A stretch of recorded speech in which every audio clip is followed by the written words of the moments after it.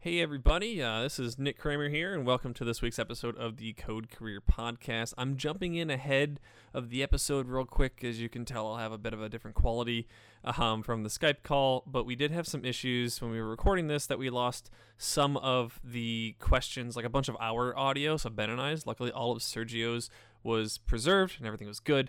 But just kind of wanted to say if there's a little bit of choppiness or it kind of seems a little empty, that's why. Tried to slice it together as best as I could.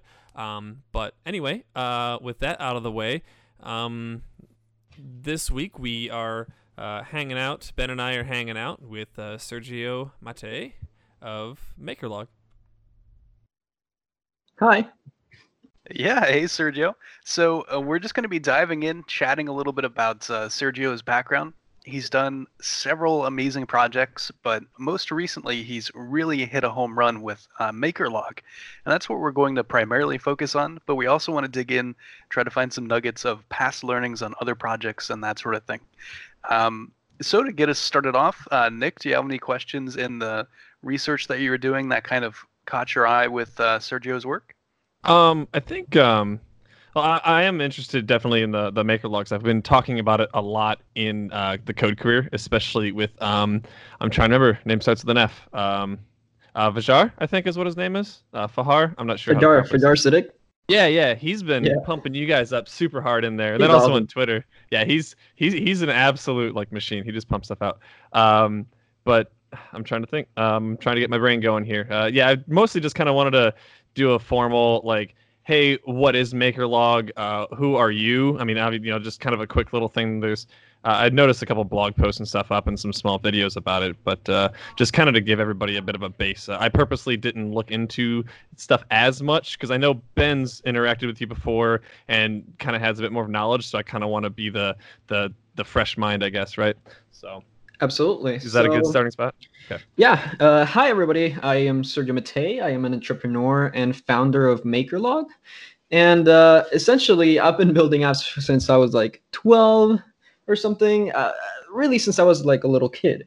So recently, I made a thing called MakerLog. A lot of people use it to track their goals. And essentially, it's like a social platform for collaborative software development and any kind of creating work, right? So people go on there, they say whatever they've done during the day, and other people comment and pump people up, and there's praise. There's a lot of cool things like commenting and discussion, so people can get feedback on their creations and just generally feel more motivated at the end of the day and continue making things.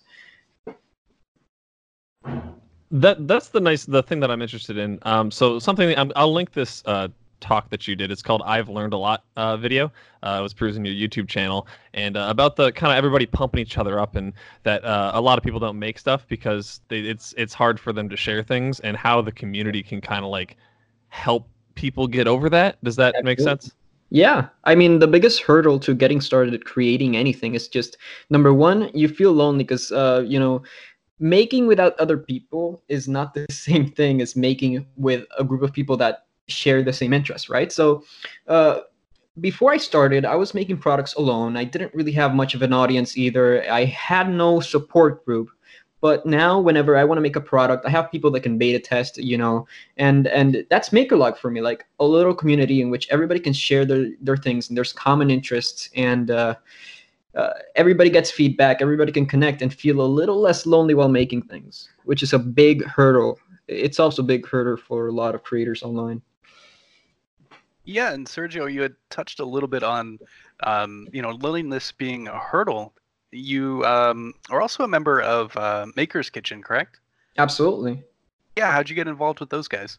Well, Maker's Kitchen was actually my first Makers community. So when I realized that the Maker movement existed, thanks to Peter Levels, which I saw one of his works on Product Hunt, right? And I was super interested because he mentioned something called the Maker community. What is the Maker community? And I found out that there's a group of people who actually make internet creations to make money and hopefully make a sustainable business, right? So I was super interested, and one of my first communities was Maker's Kitchen, because they had a Slack chat. It's still open. You can totally go with makerskitchen.xyz, right? So they have a Slack chat where you have different kitchens, right? So you have the coding kitchen, the testing kitchen, a lot of cool little chats you can share your products in, right? So I was making MakerLog at the time because I saw a competitor called WhipChat, and I was like, this is too expensive. I'm gonna make my own thing, right? So uh, I said hi on the chat, right? Everybody started just welcoming me, and I felt like, wow, okay, this is cool. And I showcased my product. I shared it, and I started getting feedback, and people started commenting, testing it, beta testing, and that was my first interaction with the makers community. Essentially, it was a Slack chat. It's still up and running. You should really go visit it if you're getting started making, because it's an amazing introduction. Is that kind of one of the main things? It's kind of what I'm pulling from this is that you thought that, well, one, something was way too expensive, right? But two, it's the fact that you wanted to have that interaction, and you make this, and I hear this a lot with a lot of makers and indie hackers and stuff, is that you make something for yourself because you know that you're not the only person to have that problem, right? Is that kind of the inspiration behind why you started MakerLog in the first place? Absolutely.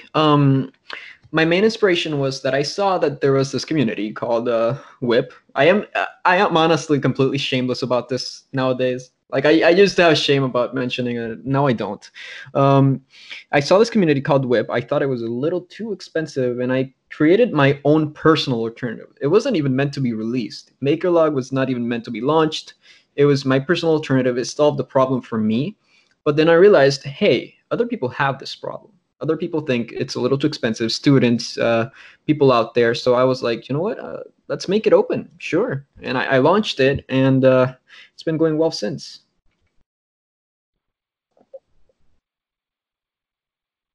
No, Mark Holbridge.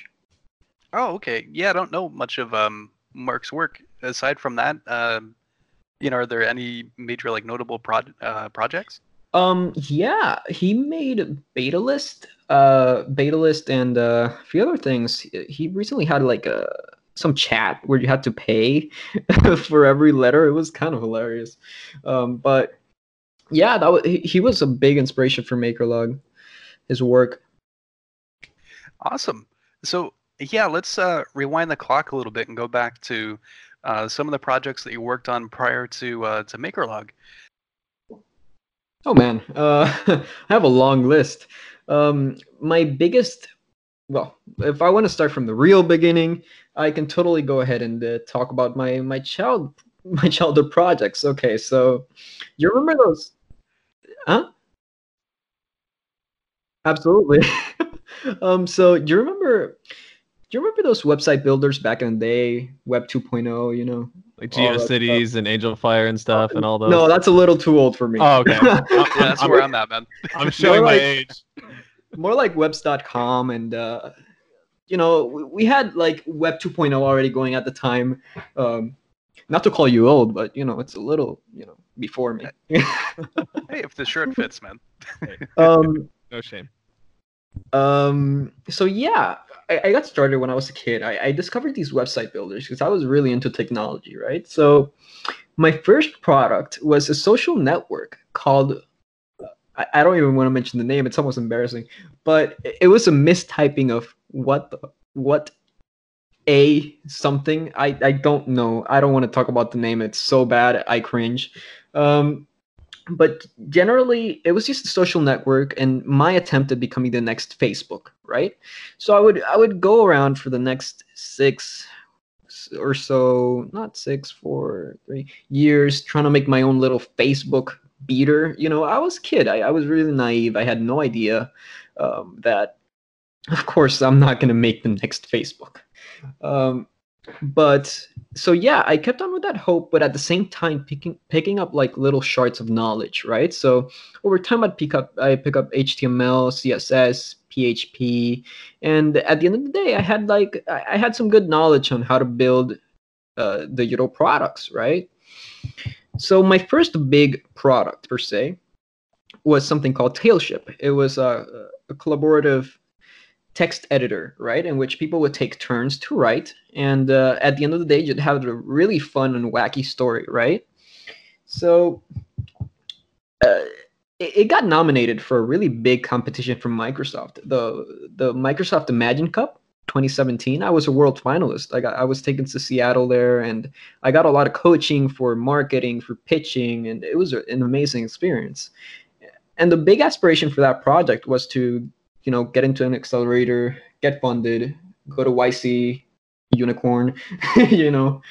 It didn't really work out because I learned a lot. I learned that number one, if you are not very passionate about a project, don't go for it. Honestly, for me, Tailship was a very satisfying project engineering wise, right? But it wasn't really solving a problem for me, right? So I knew I wanted to write more, but it wasn't really solving a big problem for me and not for other people either. And it really made no revenue aside from what Microsoft was providing me as a grant. And number two, I can't market a product if it does not solve a problem or if I'm not passionate about it, right?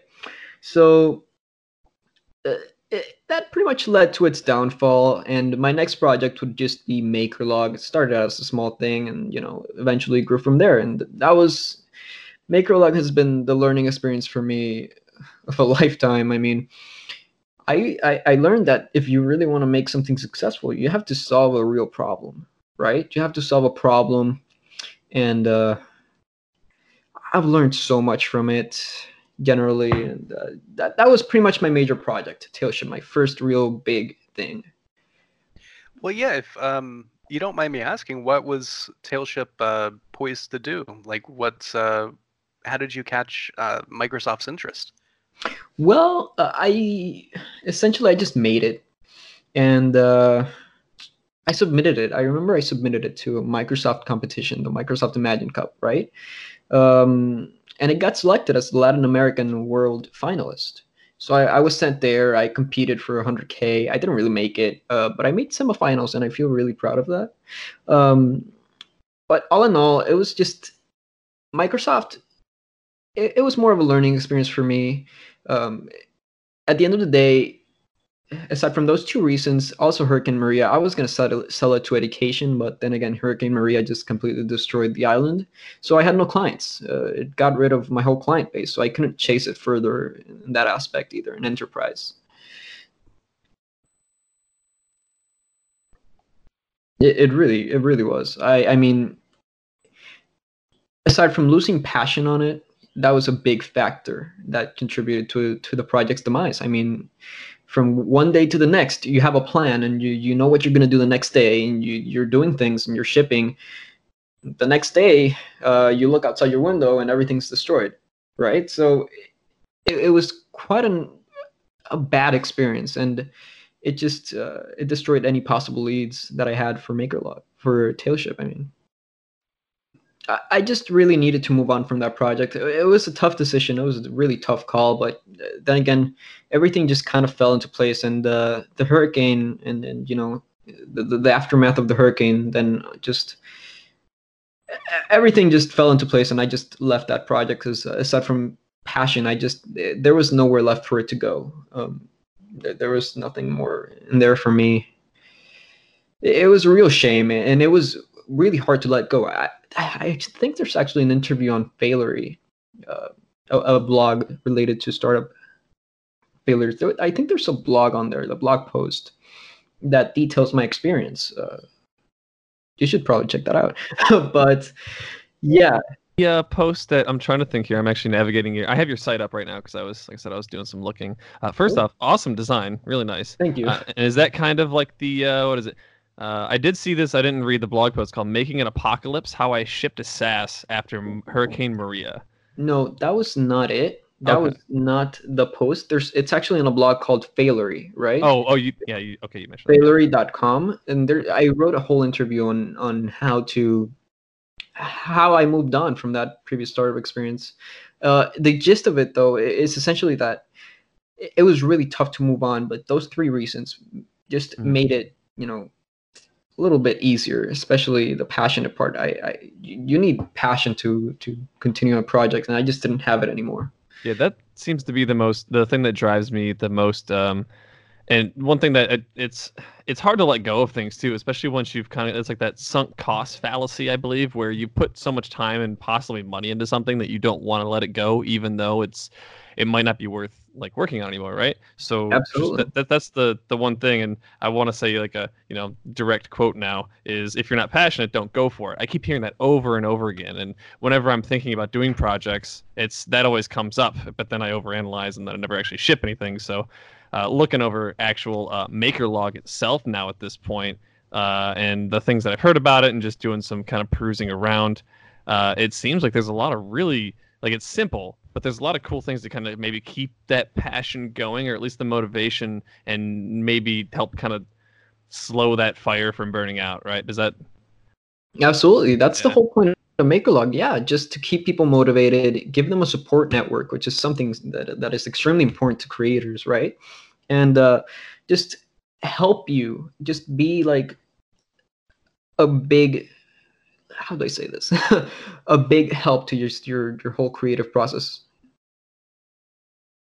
And you were saying something about the sunk cost fallacy. Yeah, that's something I had a thought about it because that's something a lot of especially engineers don't realize, that they put a lot of effort into something they feel is quote unquote passionate. They feel they're passionate about, but turns out they're just passionate about the engineering and not about the problem. And you have to be passionate about both if you're continuing a startup. Otherwise, it's going to be really rough. But yeah, I'm not sure Absolutely. if there was anything else you wanted to kind of point out about, I want to say the before time, but or if we wanted to move on to MakerLog or not. Like, I'm not sure if Ben had anything because I've been kind of hogging, I feel. Yeah, and I ended up kind of asking a bit more about, we were talking about getting a little bit more into MakerLog essentially, and to kind of that whole, the whole ecosystem there and like what's going on with it. So I guess some of the things that I saw that were pretty cool, that I actually might have some questions on once we kind of get to them later, is how many integrations and stuff you have going on here, and I wonder how much of the people working in MakerLog or using MakerLog in their process actually contribute back to MakerLog, or if that's mostly just like a U operation. Well, actually, this is a very interesting question. There's a lot of integrations for MakerLog because a big selling point of MakerLog was having an open API from the start, right? So a lot of these services from competitors started out with, and I'm talking just, there's a few services that are like MakerLog out there, but a big differentiator is that MakerLog started out with a really open API. You could just set up your own little JS app to make a post request and from anywhere and just log, right? You could make your own little integrations. A lot of people since the beginning started making like command line apps, their own MakerLog clients. There's actually clients to MakerLog that are third party from Jipifar, I think. Yeah, Jip. Follow him on Twitter. He's amazing. But Yeah, I saw someone made a mobile port of it too, right? yes, it's crazy. There's a lot of API integrations. That was a big differentiating factor. So yes, a lot of the community does contribute back to MakerLog, right? Not only that, the web front end is open source. So right now, there's an amazing person helping me out with the design aspect of MakerLog called Alina Saba. You should really check out her Twitter too, Alina C. Saba. She's helping me out with the design, and it all gets contributed in an open source GitLab repository, right? Where people can just make requests, pull requests, and submit their own code, right? So there's a lot of community involvement and contribution into when it comes to running MakerLog per se. Hold up. Alina C. Saba, go follow her. Awesome. I'll make sure to include that in the show notes. Cool. Are there any other makers in the community that have really inspired you aside from, the work in progress chat? Oh wow! Nowadays, damn, there's so many amazing makers making amazing things that it's really hard to keep track.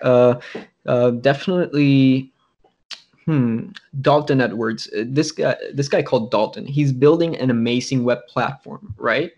Which is essentially a host plus database plus just generally a whole collection of tools for free. A free web host. It's amazing. It's called 1MB site, 1 megabyte site.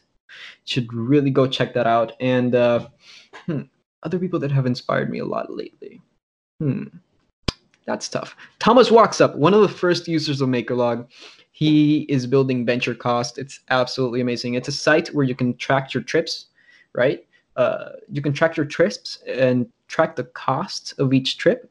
So you have a nice little breakdown with charts. I don't travel too much, but I've looked at his website. It's absolutely beautiful, right? And the third person to really inspire me a lot lately is Basile Samel. I don't know if you guys have seen his work. He made a community called 200 Words a Day, and he has been writing since it began, and he's writing some amazing content. Today I retweeted one of his posts, right, where he explained that communities are what builds products. You don't build a product without a community, and it's central to your product, and that's what a lot of people don't realize. So he posted an article about this, and he regularly posts insights into how he builds and runs, and nomads too. He's a digital nomad, so you should also check him out. Basile Samel on Twitter. It's absolutely amazing. Yeah, what he said was, once you find the needs, you can address the issues by creating products, right? So focus on the community, the problems, and the product in that order. I saw that quote and I was like, wow, this dude really knows what's up. You should really check out his work. He is building some amazing stuff for 200 Words a Day. Yeah, I've actually used his platform for a little bit. Absolutely. And 200 Words a Day has seen such incredible growth in the past year that it's been up. I don't even think it's been a year, unless time is going really fast. But they've seen some incredible growth. Recently, they hit like 10,000. I'm pretty sure 10,000 articles. I think it was. Yeah, it's some incredible growth. I have been watching his growth since the beginning, and he is doing some amazing work. He is one person that I would really shout out everywhere. It's huge inspiration in building community and making things in general. I just added a bunch of people to my follow list now because I need inspiration, and this is super awesome. I don't think I would use 200 words a day personally, but I mean, based on some of the articles and then kind of looking through some of his tweets and everything, it looks like could definitely. I might actually start using it. Who knows? I'll find a reason. You know, I actually, this is a story of failure. I tried to start a writing habit. I did it for like 2 days, and I was like, no. Well, it was at least worth a shot, so that's good. It was definitely worth a shot, and 200 words a day was excellent, and like the streak and everything worked, and it was amazing. What failed was not 200 words a day; it was me. I feel you, man. Oh, sorry, go for it. Oh, I was just gonna say, having to use the platform and trying to crank out 200 words per day, sometimes I get to 150, and I would just be like, oh crap, like I don't know what else to write. I would just kind of type out a stream of consciousness garbage in order to meet that quota. It's interesting because like now that Twitter is 280, I mean that's characters. Well, never mind. Okay, I was gonna make a point about me tweeting a lot, but that's not words, it's characters. Okay, my point is completely dead in the water. No, actually, no. You had something there. You had something there. Tweeting is a very valid way of sharing your daily thoughts. It is, and it is a way of creating content, like a lot of content daily. Twitter for me is like a very condensed 200 words a day, because for me what happened with 200 words a day is that my line of thought is very ADHD-ish, right? So it's very hard for me to commit to writing long form. So if I have a really good idea and I wanna write it down now, what I do is I go to Twitter and I write it, and whoever sees it, and that's it, right? Of course, there's a few filters, like obviously strategic business stuff and whatever, that goes into a Notion page or something. But in general, Twitter fits my train of thought much better, as it's very, very short form and rapid, right? That was a problem I had with when I was trying to write 200 words a day, and it's a personal problem. It's not something related to 200 words a day. Everybody works differently, right? So My problem is that, yeah, my line of thought makes it very difficult to commit to writing long form for good ideas. It's weird. Well, no, following on to that with you said kind of your slight ADHD with that. How do you find the time or the focus to sit down and really focus in on code? Wow. My way of coding is very, very strange, right? So I love that. my it's all due to my ADD in a way, right? So I do something that a lot of people would consider sinful. A lot of people would consider it demonic, terrible, absolutely horrible, and Do you I sacrifice a goat? no. Okay, then I think you're fine. This could be worse. I code with TweetDeck on a second screen.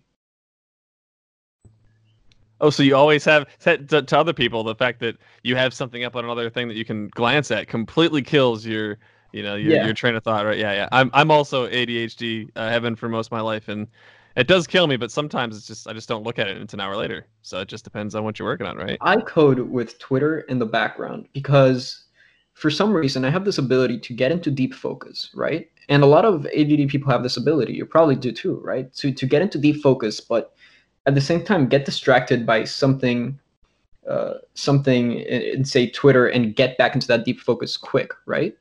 So it's very, very strange, very, very strange. It's all about controlling your ADD and using your synchronousness, right? And taking advantage of that strange concentration pattern, uh, and using it for things like marketing. I code and market at the same time.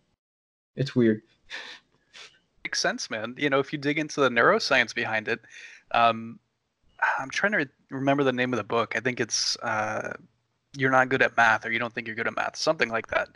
But anyway, in the book, they go into focus and diffuse mode uh, parts of the brain. So basically, they're saying you use certain particular routes of the brain whenever you're focused on a specific task. And then when you need more creative thinking, you need to kind of open up and make new connections.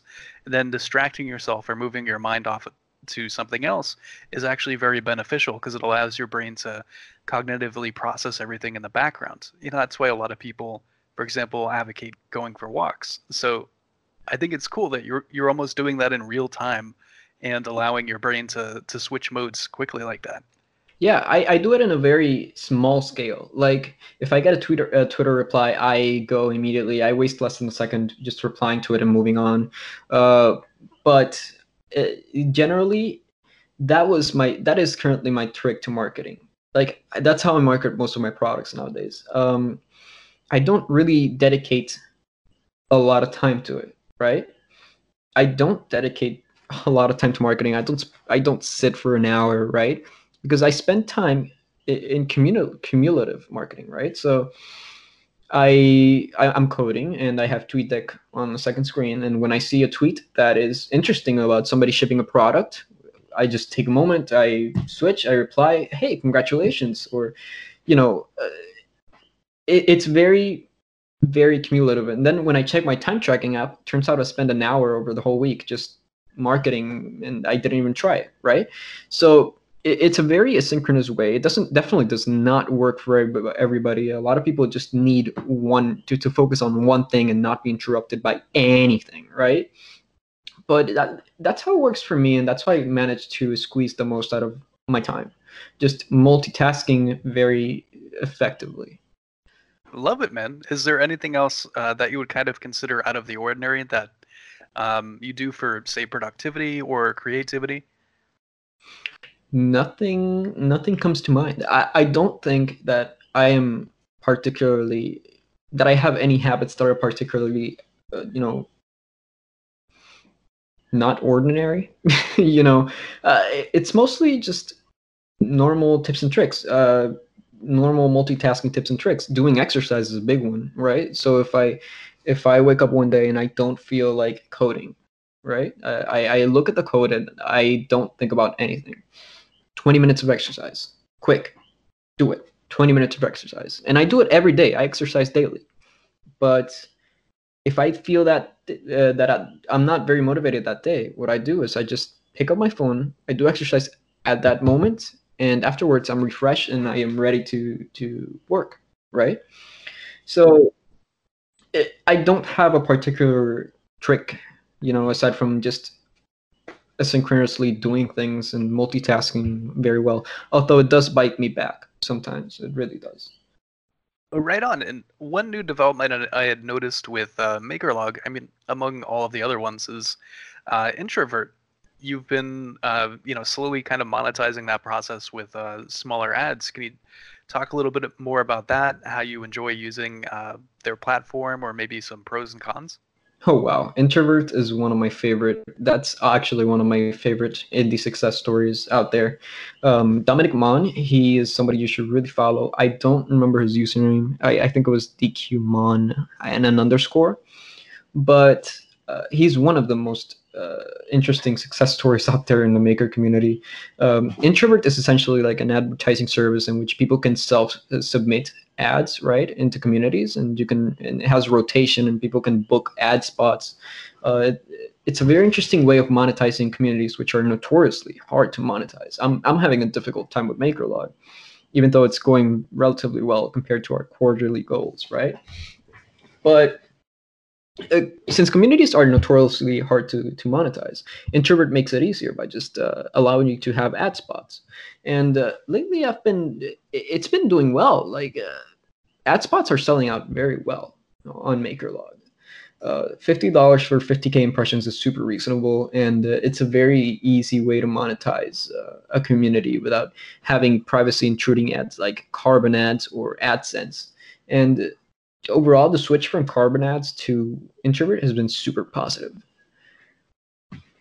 Oh, love that, man. Yeah, I was going to ask a little bit on. I noticed that there was MakerLog Gold, and I actually didn't even know there were ads. But I'm also one of those mean people who have ad block on all the time.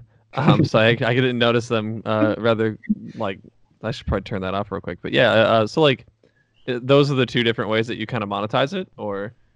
Yeah, I'm slowly working on the process of monetization. It's a very, very complex monetization because, as I mentioned like a few times earlier, communities are very, very hard to monetize, right? And I'm slowly monetizing it. So right now the MRR is around 250, 230 something. I have to do the books, but I'm doing well. It's doing very well.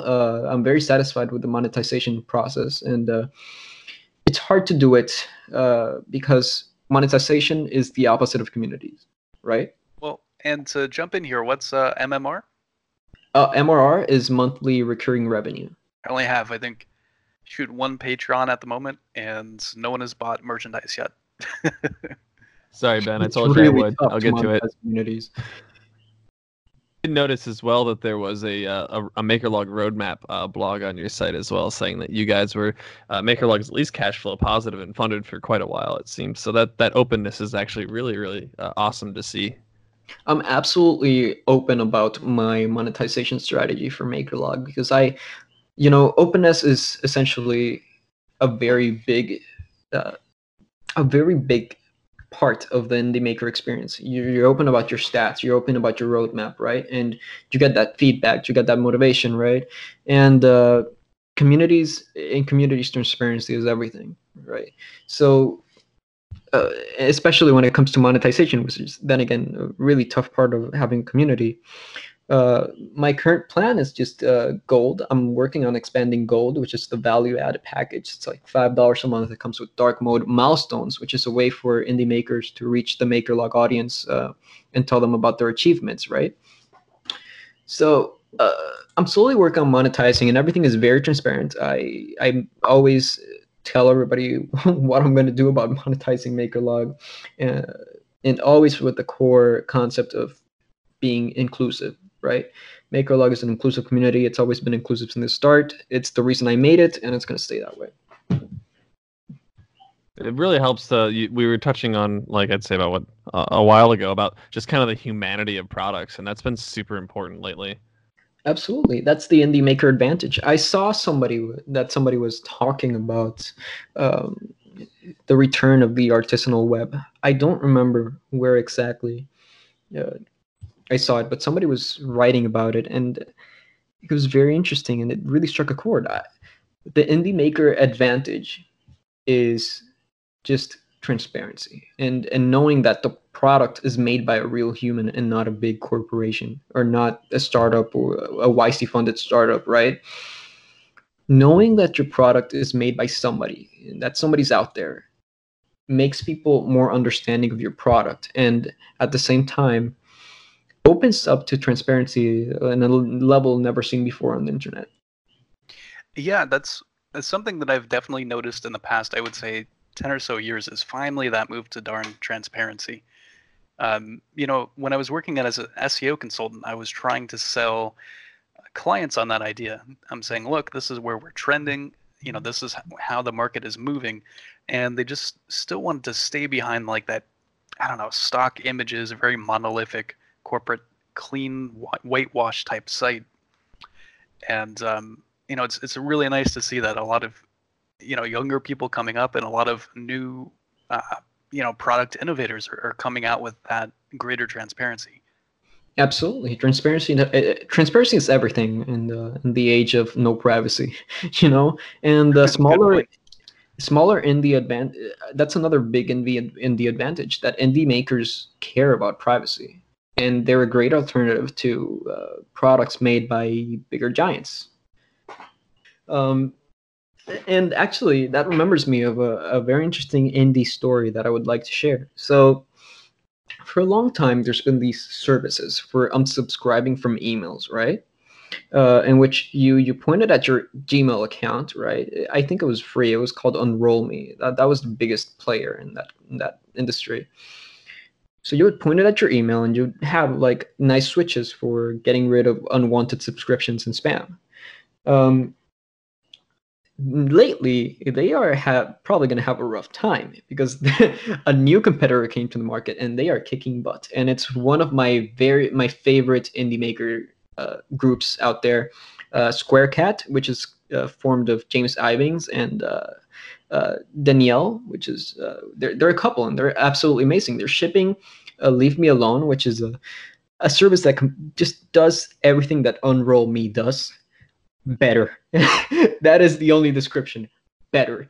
And it's way more private because it was discovered that Unroll Me sells user data, right?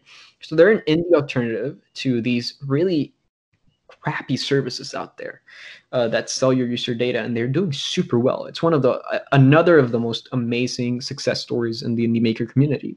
They went from like essentially zero customers, and I remember being probably one of the first people to try it, to having thousands and thousands of clients.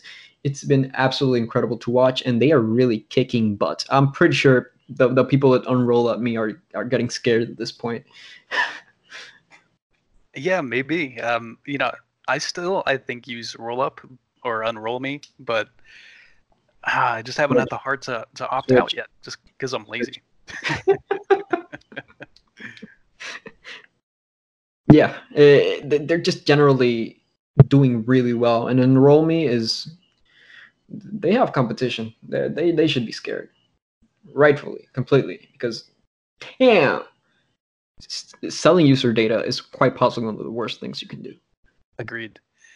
Yeah, one thing that had actually just recently caught my interest with the indie maker community is Dana Allen's budget meal planner. I thought it was kind of an interesting take. I think it's less. You can eat for less than $5 a day.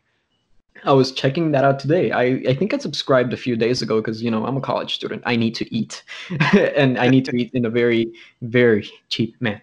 Like, I'm just bad with money. Sign me up. Same. Generally, I will order out every night if I have the opportunity.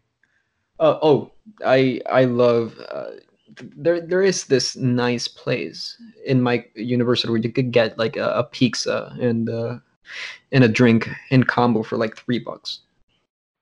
My favorite place to eat ever. I eat there every freaking week. But anyways, I digress. Budget Meal Planner is a very interesting development because Diana, she has been working on something called Outglowing for a while, and now she's pivoting to Budget Meal Planner, and it seems it's doing really well. And I've seen some of those recipes; they're really legit. They are legit good. Yeah, I was just gonna mention. I just posted a link in chat there for looks like Tex-Mex, and she's breaking down basically like how to do breakfast, lunch, dinner. And this looks freaking fantastic. I would love to eat this. Yeah, I was actually, she posted something about a Mediterranean week, and it was interesting because I checked it out. I checked out the breakfast recipe. I'm pretty sure I'm going to do it one day this week. It's overnight oats. It was really cool. I'm probably going to do it. It was Mediterranean overnight oats, to be precise. Well, yeah, and just based upon, I don't know, just her cheer, her smile, her general gravitas, I think online, this is like the perfect niche to really match her personality. Absolutely. Absolutely. And she's actually written a few books. She's writing a new book about cooking, right? Budget Meal Planner. But I remember a while back I bought a book from her called Make and Shine. It was really good too. I'm probably gonna find a link and post it in the chat later, but it was really interesting and there were a lot of great tips in there.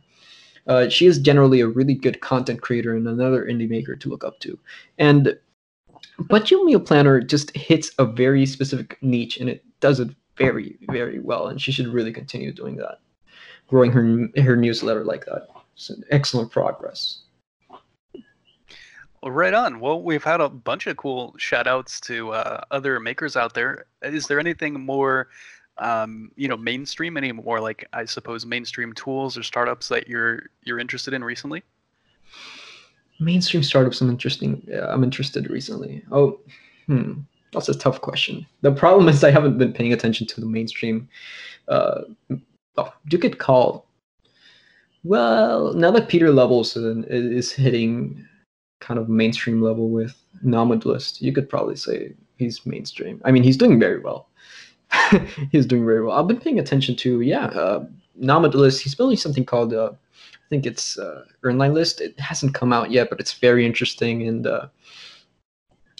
also, he built something called Maker Scores, Maker Reports. It was interesting, but he's doing very well. I've been paying attention to a lot of Peter Levels' work. He's an amazing inspiration. Everybody who's listening to the podcast should go follow him on Twitter at Levels.io. Right on. To circle back to one of the original threads where we were talking about, your first project, you were mentioning that initially the plan and the vision was to get into YC and kind of go that route with making. What would you say has been the major paradigm shift between wanting to go the more traditional route of venture-backed startups and accelerators to just really doing your own thing and really getting focused on a bootstrap product? The major insight was just realizing that I don't need it. That you don't really need, in today's day and age, technology is so accessible that you don't really need a massive budget to build something amazing, right? So I'm telling you, I had MakerLog on a $5 server until recently. And I have lost exactly $0 building MakerLog and hosting it and running it. No money has been lost. That's how accessible. That's how accessible cloud technology is, and you can learn to code super quick nowadays with a lot of courses out there, free courses. There's so many documentation and tutorials out there, and movements like 301 Days of Code. Shout out to Benjamin, right? There's a lot of movements out there, a lot of resources, and all it takes is just tapping them. Learning how to code, getting a $5 a month server. That's all it takes to build a successful online business nowadays. And that's been such a revolution. And you can see the rise of the artisanal web nowadays in the maker community. And I am super excited to see what comes out of the indie maker community. And you have me super, super pumped now. Just I've been wanting to make a product. I just don't know what yet. So now I'm kind of itching to just start working on something now. Absolutely. You have nowadays there's so many resources. Hell, a MakerLog is currently ran in a $20 a month server, right? And it handles like 3 million requests per month. Nothing major at all. That's what's so amazing. Software nowadays is so optimized that you can just get a $5 server literally and throw hundreds of thousands of requests at it and it won't have a problem. And that's so incredible that you have access in a click of a button. You can deploy a server and you have access to what was really, really expensive technology back in the day. And that's the thing. Nowadays, you don't need VC. You don't need $1 billion budget to build a successful business. And that's what everybody should really take advantage of nowadays. There's a lot of products out there that should have never taken VC. And eventually it just ends up destroying them, right? It destroys a lot of startups, which could have been otherwise just fine by going the bootstrapped route.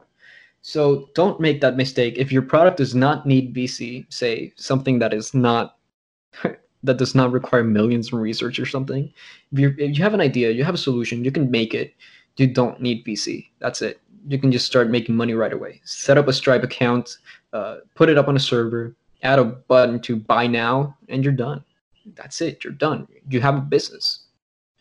Speaks to the kind of the overarching people are too impatient and they want a quick win, when in all actuality, like, yeah, you could get funding, get a quick win, but it might actually kill you at the end, as opposed to being patient, doing the product right, and then just over time it will work. Will it maybe suck in the interim? Yeah, probably, but having VCs on your back is something that eventually just destroys a lot of startups. It destroys a lot of startups. That having a lot of investors that want their money back and don't care about the vision, don't it's essentially a PITA to put it nicely. Oh, you can curse on this podcast. Yeah, man. you're good. Complete pain in the ass. There you go. Yeah, it's don't do VC. It's a pain in the ass. It's that simple. Well, right on, man. Is there anything, Sergio, that you've been wanting to really talk about, or just any questions for Nick or myself or anyone in the community in general? Well, actually, there's something I wanted to tell you, Benjamin. Like, I've been watching your 300 days of code, 301 days of code movement very closely, and you're doing super well. Everybody that's listening to this podcast should go check out that movement. If you don't know how to code yet, codecareer.io has resources where you can just learn how to code, get a support group, and of course, also join MakerLog, get makerlog.com, and there we will happily provide resources in your whole learning journey for indie hacking and creating your first successful bootstrapped profitable business. I love it, man. Yeah. Do you guys have any plans to put out like a I don't know, maybe like a long form tutorial or like a guide for some of your users who want to get into bootstrapping? Absolutely. MakerLog is one of the big roadmap points for this year on MakerLog is to just be the first entry point of people to making, right? And helping provide as many resources as possible to makers that are starting out, introducing them to the community, introducing them to indie hacking, which is a very foreign concept to a lot of people. A lot of people still think that outside our bubble, outside our indie maker bubble, a lot of people think that the only way to start a business is to go raise $3 million in one day. No, right? So we want to make that clear and want to send that message out there very loud and clear. You can make something without VC, and you can just do it now. You can learn to code. You can learn to make your business. You can do everything. And MakerLog will be the place that helps you achieve your goals. Well, love it, man. I don't think any of us could have said it better than that. So, Nick, do you have any additional questions or anything else that you'd like to touch on before we wrap up? I mean, thanks for the shout out to us, because that saves us from a couple little bit of wasting breath on that. So appreciate that. Code Career Discord community is super awesome. But yeah, another one quick comment thing too is the sign up process, because I literally signed up for MakerLog today and I saw you liked my "Hey, I'm recording a Code Career podcast" thing on MakerLog. The how everything kind of worked, and said, "Oh hey, yeah, do this, here's how this works," and it was just super straightforward. And then the rest I'm just kind of tooling around and stuff. And so super. No, seriously, go join MakerLog. It's awesome. I'm gonna start using it to Welcome make to the myself community. accountable. I'm really glad to have you. I see you went through the onboarding tutorial, right? Yeah. It I was super literally added that this week. I'm super excited about it. Oh, well then, heck yeah. So that's awesome. Sign up if you haven't already, or if you don't know what the heck's going on, then just the sign up thing is great. It's awesome. So good job on that, man. That's Getmakerlog.com. Sign up today. right. Right. So yeah, I mean, that's really, thank you very much for your time, Sergio. It was nice to chat with you and kind of get a little bit of backstory and kind of get into some, I guess, like meta topics. It was really interesting and really cool. Thank you for having me. I really appreciate the opportunity to come here and share some time and thoughts with you. It's been an absolute pleasure, and I hope to see a lot of more stuff coming out of 301 Days of Code. I love seeing how you guys are helping new coders reach their goals and getting careers in programming. You're doing really well. Keep that stuff up, and I'm a huge fan. Awesome, man. I really appreciate the vote of confidence. And as we've mentioned, go ahead and check out getmakerlog.com. Well, thanks, guys. That's gonna do it for us. Again, this has been SPAC. We got Nick and Sergio with us. Do you guys have any final parting thoughts? Anything additional that you want to plug just before we sign off? Sergio, you go first, or anything, or? Well, yeah, I have one more thing to plug, and I really can't stress this enough. Join MakerLog. That's pretty much all I have to say. Ben? All right, cool. Well, thanks, guys. Ben? I guess nope, I guess we'll go ahead and... oh, sorry, you said you have something? Yeah, I'm not sure, but I know you tweeted out, it was, I think, Thursday or Friday, that I know we got quite a bit of signups so far we're looking for some more guests on the podcast. We got some really cool guests that are coming that we haven't quite announced yet, that I'm super freaking pumped to interview as well. But if you are interested, we do have a type form. We could probably link to that in the show notes, I would think, unless we're good for the next few weeks, but we could always use more people who are interested in kind of talking with us and either promoting something or just maybe even kind of getting into some really interesting kind of my brain, not astrology, that's weird, just kind of just how people think and stuff, right? And how people kind of go about their process, from whether they're new or seasoned, whether they have products launched or whether they're freelancing and stuff. So we're kind of looking for just about everything. We're still kind of trying to figure out what we're doing, I guess direction wise. We've been kind of chit-chatting a little bit about it, where we want this podcast to go, but yeah, we just kind of want to help people get along in their coding journey. So if you're interested, hit us up. Yeah, great point. Thanks for circling back around there, man. I am bad at burying the lead. Nah, so, you're good. Very, very excited to be chatting with Tim Myers in the coming weeks.